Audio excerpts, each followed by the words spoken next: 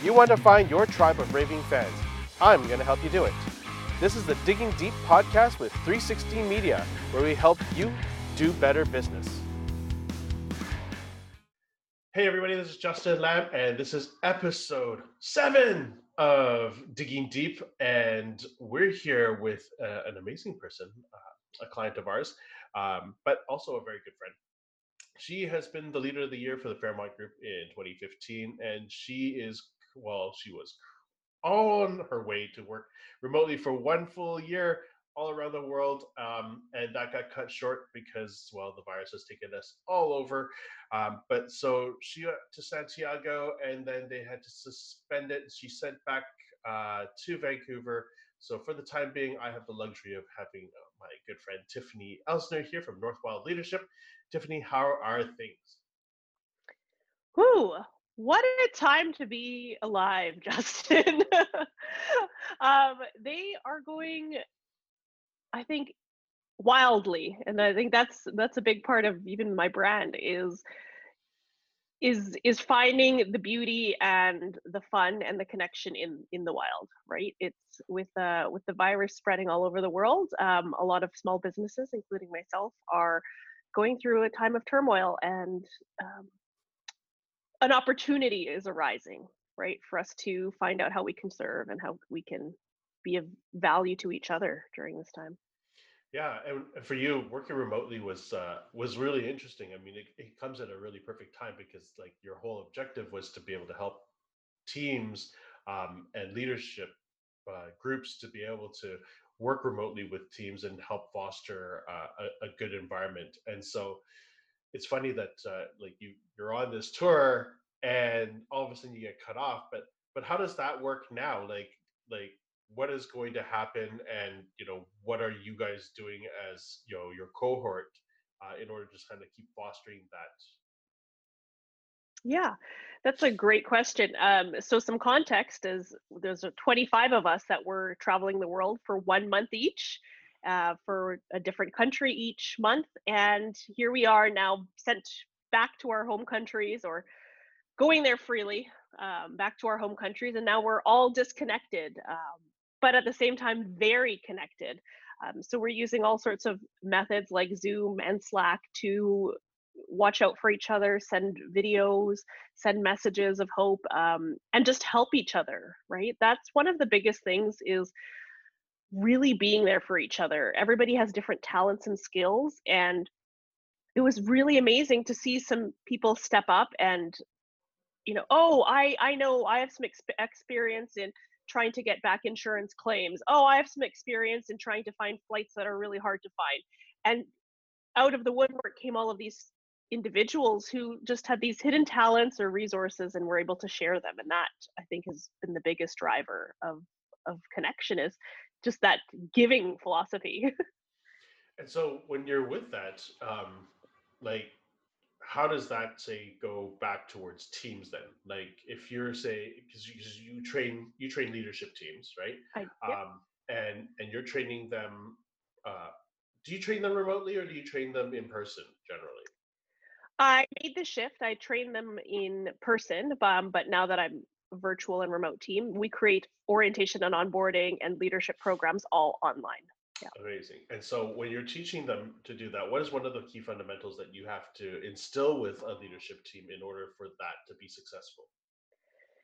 The biggest is a mindset, right? And for some, it comes more naturally, and for others, I think it still can be learned. But it's that mindset of a leader does not always lead from the front, right? The leader sometimes is from the middle, sometimes from the back, right? And actually, leadership is not always taking charge, but sometimes that is supporting others to shine and others to be able to use their talents. The biggest thing is, a leader who tries to be all the things to all the people all the time, whereas a true leader understands that other people have the capacity and the talents to shine. And so what that means is sometimes the leader is actually, I don't want to say giving their power, because power is a more of an abstract thing, but they give the opportunity or the platform or the space for others to contribute. And it's just amazing what shines, right? And it's the same thing with the dynamic for the group that I was in. We have a program leader who was helping us, but really, she's phenomenal. But a big part of it was her letting other people step in and realize that she doesn't have to do everything all the time, that we're all creative and resourceful individuals. And a big part of that was nurturing the environment where we all want to step in and help each other. Yeah, and I think that's really important. Like here at the studio, that's something that we really do believe in is it's not really trial by fire, but it's giving the people the ability to think and to critically think. Because I think one of the things that I believe in is when you're micromanaging and you're delegating everything, people turn off the critical thinking tap. And they just become robots and they just do what you want, and then all of a sudden when you need them to critically think, they don't, they don't exercise the muscle. And do you find that that's a thing in your, training, in your belief system, that it's about empowerment? Absolutely. I love that metaphor, Justin. Is it's a muscle that needs to be exercised, right? So, it really is interesting because I've seen it with businesses that don't develop their leaders. And so they micromanage to the point where you have, like you said, robots. And then when the time comes for everybody to need to be creative and step in and find their own leadership, that muscle hasn't been exercised. On the flip side, constant empowerment in whatever form that looks like is really important, creatively. And I'll give you an example even from my own business. Uh, is that we do things like creative weekly, and we actually allocate time for each of us to do creative pursuits that have nothing to do with the business. And quite a number of tech companies do something similar, more so with their trying to find more development opportunities. But for this is, I allocate time on the payroll for us to just be creative. And so that way they're not always thinking about task check, task check.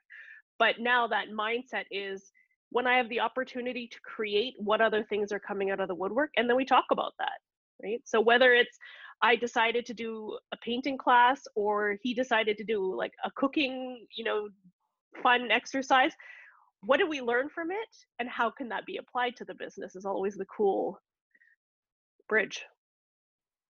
Yeah. And that's interesting. I think that's a really interesting way to integrate creativity. And I mean, would you say that in the real world, that's sort of like team building exercises, or would you liken it to like that's people doing their own thing outside of the team environment, and then coming back with that experience and that refreshed brain, or do you feel like you can foster the same in person when you're have a group, and like you go out to do some sort of team building exercise where it's not necessarily mindless, like you're not bowling or something, but something that constructively requires them to critically think and work cohesively as a team. Is that similar? I would say it's more of the latter. So it is more of an individual exercise. Um, I have nothing against team building exercises, but I do think somehow sometimes when they're executed, it actually serves against the purpose when people feel like they're forced to do something, especially with the people that they are working with all the time. The reason that I chose this particular exercise of allowing time on the payroll to go and do something creative, whatever they choose, is that idea is everybody has that creativity inside of them. There's tons of people who'll be like, "Oh, I'm not creative."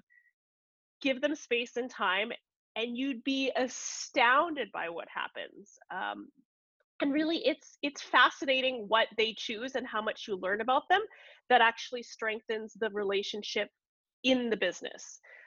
For example, I have a teammate who's learning another language, and so they do it more than just the time that I allocate, but that was that kind of lead in to start learning a language because, okay, well, I have time to do something interesting.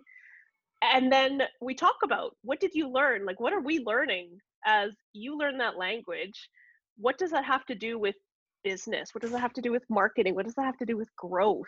And there's a lot of lessons that bridge over.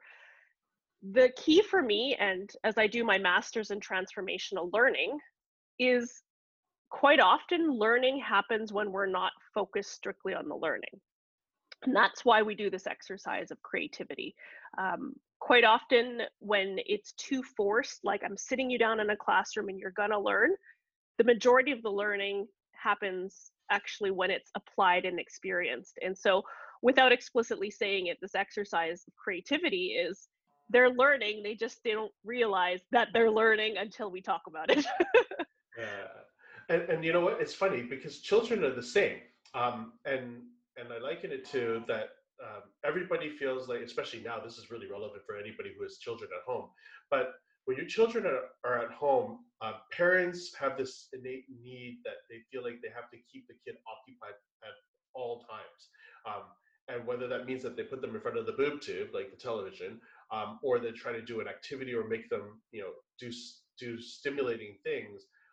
What they forget is that uh, letting children be bored prompts them to be creative. Like, so here's a case in point. Like we have Belle here because now the daycares are closed, and of course we didn't really want to put her out there now that it's getting really widespread. So she's there, and we structured a part of her day where we do have some exercises and stuff like that that relate to learning, but then we give her time to be bored. And of course the first 5 or 6 minutes of that boredom time is she's clinging on to us, she's wanting us to engage in her, she wants us to play.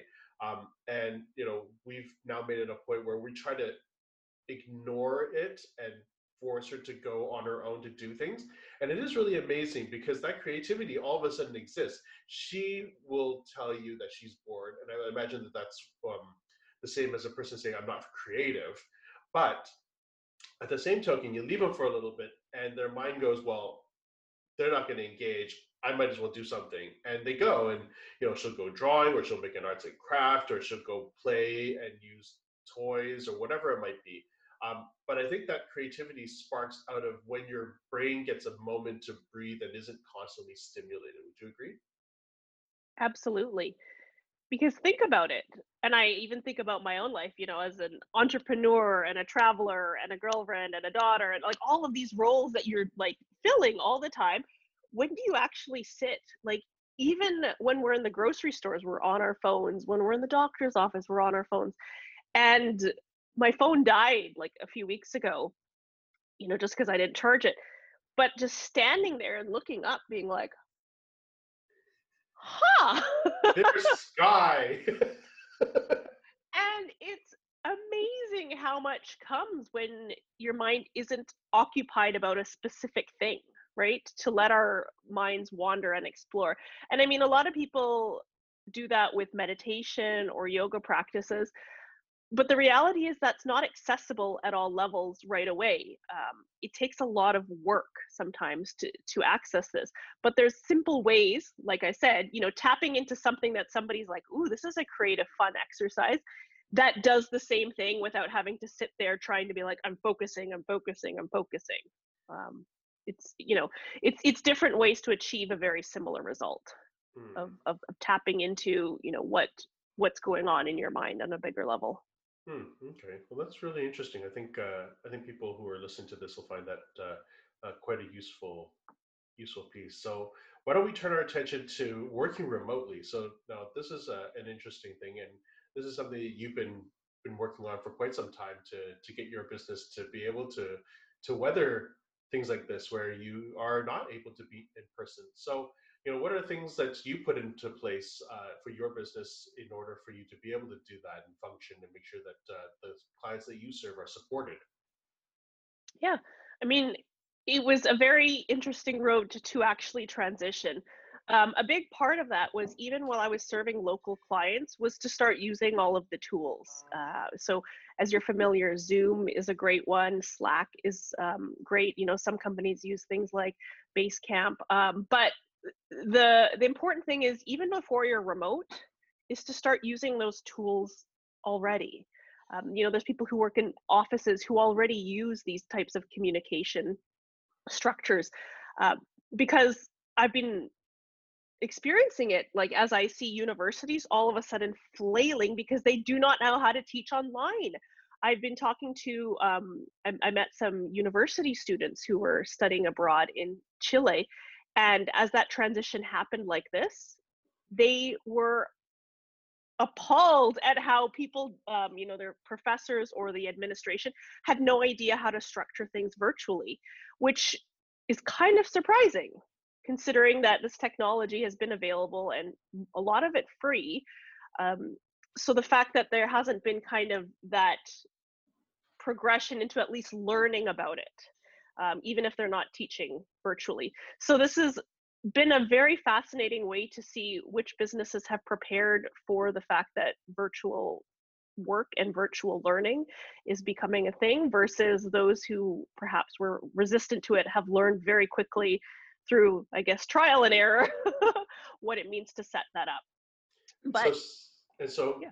just a quick thing because I've got a thought in my head. But when say a person from a university does maybe see this podcast, is Northwild Leadership geared to help a university train and get their things online? Like, are you able to help implement some structure and or infrastructure for them to then take their courses online, or is that out of scope for you?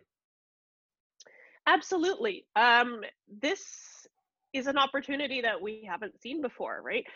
There's a lot of online learning forums and platforms. I've even been the student of several online.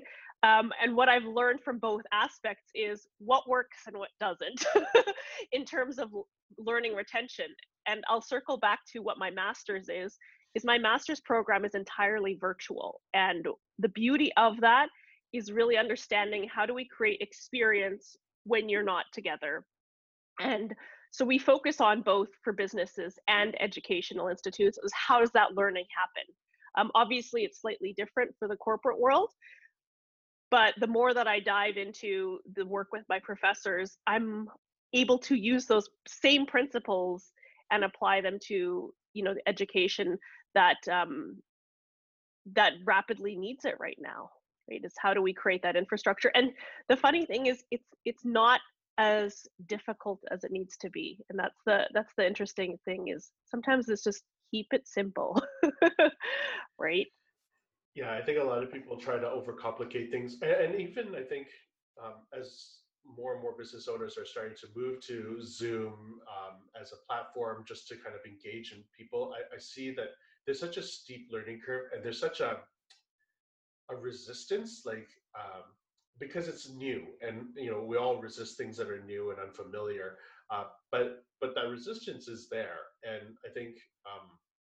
When you're uncomfortable and out of your element, it really does show. But I think, for me now that we've done this podcast a few times, I'm getting more and more comfortable being in front of camera, looking straight into the lens. I mean, usually I'm behind the camera and it's a little bit different, but this time, like being in front of a person and asking more pertinent questions, um, things that are more relevant and having better dialogue has really come a long way. And I think it's one of those things. It's like another muscle. We have to practice it. So I mean, hopefully that this helps a lot of people in being locked down and getting into this, because I think as the world moves into video and more of a digital environment, like this is a really invaluable skill to have. Absolutely. So then for you, I know that you have a virtual assistant, much like I do, as well as like in-house staff for me, but like because it's completely virtual and you were going to go abroad, and we help you in the back end with marketing as well. Can you talk about how that structure works with you and a virtual assistant? Because I think people are often curious about what virtual assistants do and how you can transition um, that information and get them on board, because I think that's the hardest part of this entire journey, right? Mhm. I would say that the onboarding process for us was probably simpler than um, many because I went for a company, Belay, that actually provides VAs all over. And so they actually have a system already where I could come in as their client and I was walked through it. So there was, first of all, was really great was once I was matched is an interview between me, my VA, and um, I would call him like the engagement manager. So to basically um, facilitate that, because that's so important, was the fit, right? So it wasn't they just chose a VA for me. I was part of that process. Another big part of the onboarding process was making sure that the skills match. So somebody can be phenomenal as a person, but if their skills don't match what you're looking for, and so there were some resumes that were outstanding but didn't include what I needed, right? And so, like for example, I have a bookkeeper and accountant. I don't need somebody who's going to excel at that because that's not something I want the VA for. Um, Another one was, this is a big one for me, is personality fit. Because I don't want somebody who's just a task rabbit. Although my VA, we call him the task ninja. Uh, I was looking for somebody that we can send random gifts towards each other, that I care about their life, they care about mine. Because we've been through a lot of ups and downs as individuals, and to understand that was also really important, that we don't work in a silo, because that's not how I want this relationship to be. And as I grow my team, that's not how I want to be structured either. One of the really important things is weekly contact. Life gets crazy, and sometimes both one or both of us are like, oh, I kind of want to cancel our check-ins, but our check-ins are so important. This allows us to keep grounded, as well as to say things that might not necessarily be on our project management system, because there's a lot that happens in between the tasks. And going back to that creative realm, that's when we bounce ideas off each other and really grow into what some of these things are. A really big thing is, as important as it is to map out the projects, we take it step by step, because quite often you'll take a couple steps and stumble and be like, oh, that wasn't quite the right fit. So you pivot. And so it's good to have that overarching, but those weekly calls allow us to troubleshoot and become, be more agile to what we're doing, because as we are helping our clients, we are also growing as a business. Yeah, absolutely. And I think, just to recap that for people, it's really about not only getting a person who is a virtual assistant, but it is about fit. It's at the end of the day, you're still building a team. It might not be in house or in your office, but they're an extension of you. And if they're not thinking and they're not on the same page, they have different core values, different belief systems. They conduct their work as such, and I think that's a big part of company culture. And I think that's where a lot of people fail with virtual assistants, because they try to look for the cheapest dollar value, and that might not necessarily be the best bang for your buck. I mean, people are going to Fiverr, or they're going to Upwork, and they're trying to find these people who don't necessarily have that same uh, mindset. They're just scrambling, or they're just trying to pay the bills, and they don't really care.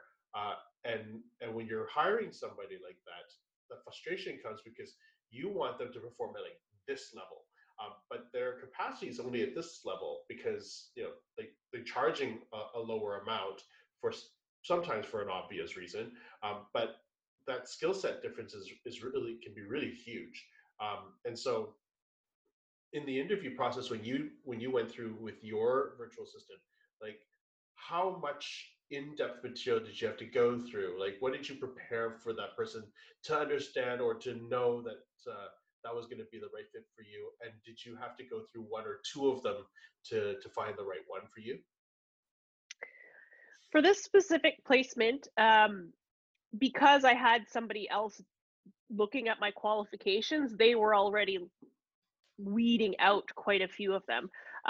But as we met on the interview, he was the first one I interviewed, but it was a really good fit right away.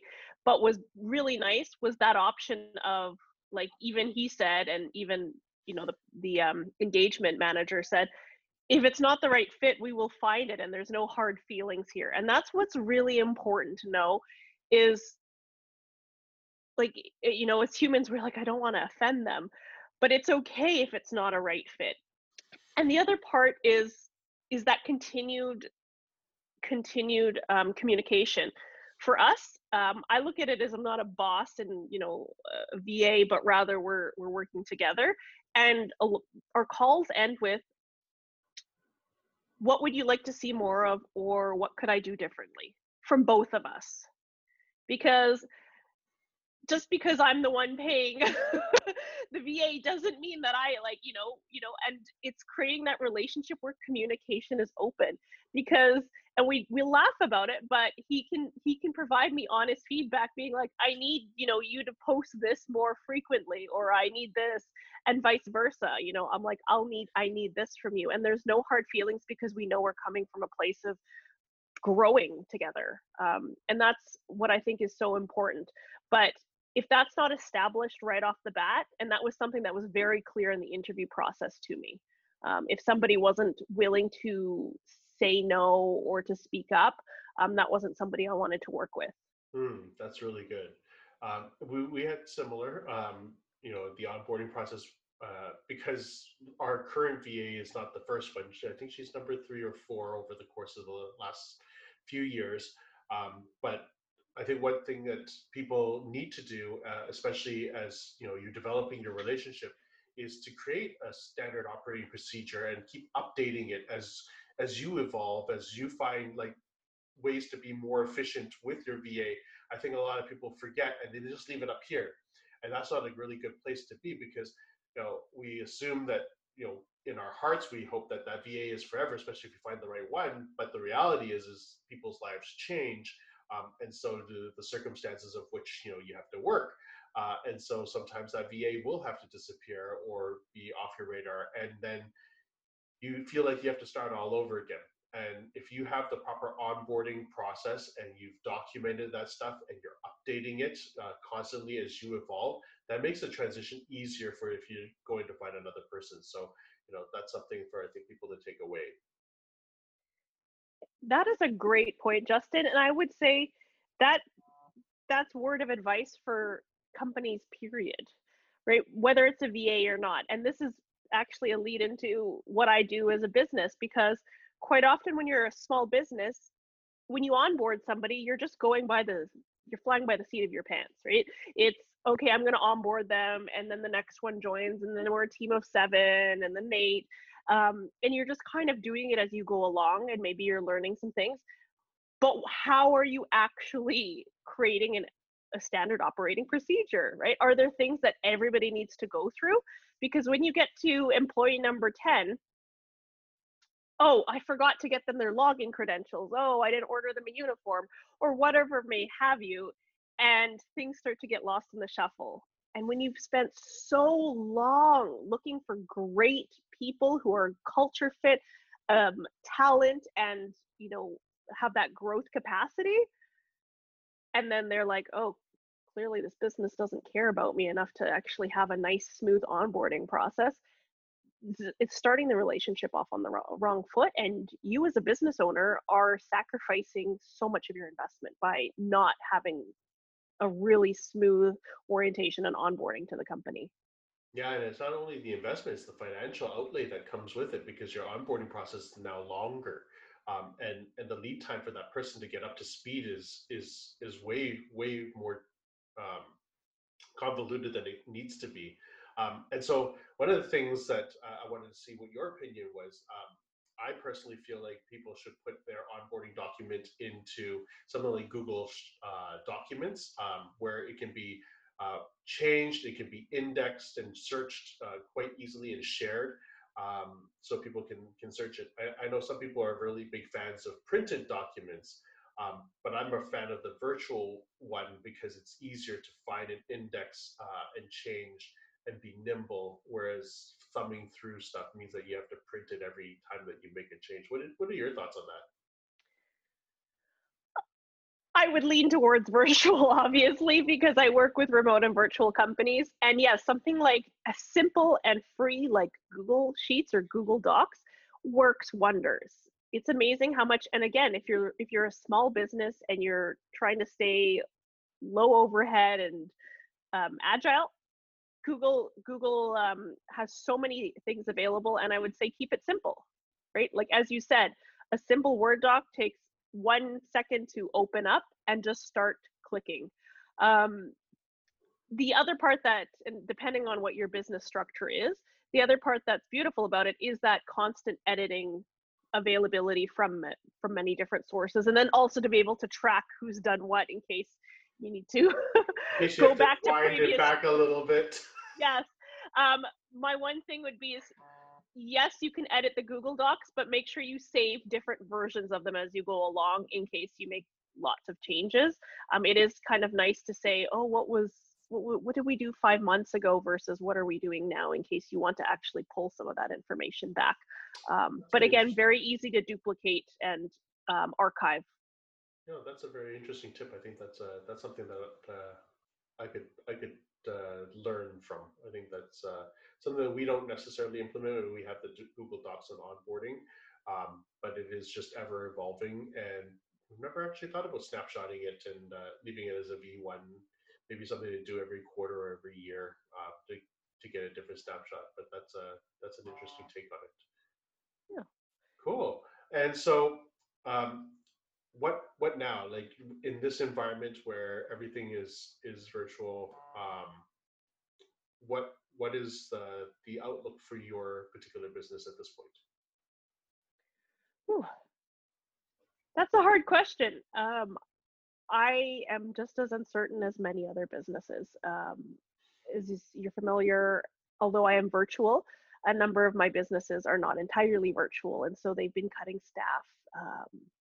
A lot of people losing work right now. And so, of course, this may seem like a luxury for some. And at the same time, um, my business, because it's virtual and small team, is able to pivot. And one of the things that we've pivoted to is to help existing businesses who are not necessarily growing, but who are moving to remote work. And so initially, in the last few months, it was really focusing on how do we grow teams that are going virtual bigger. Now it's, well, clearly there's a market need for all of these businesses who were meeting in offices, even small, like nonprofits, corporations, or even the ones that work in co-working spaces with just offices of 4 or 5 people. How do we move that entirely remote? And for some, it's a massive transition, and for some, it's, especially if they had flex work policies are smaller. But now it's creating and the structures for these businesses. How do they continue learning, and how do we continue developing their cultures that are strong, regardless? And so it's a lesson for general business as well as for my company. It's how do we look at the market and see how best can we serve with our existing talents and our existing structures. Amazing. And for a person who wants to find out more information, they can find you at Northwild Leadership. Is it .com or .ca? .com. I Excellent. know. Northwildleadership.com. Amazing.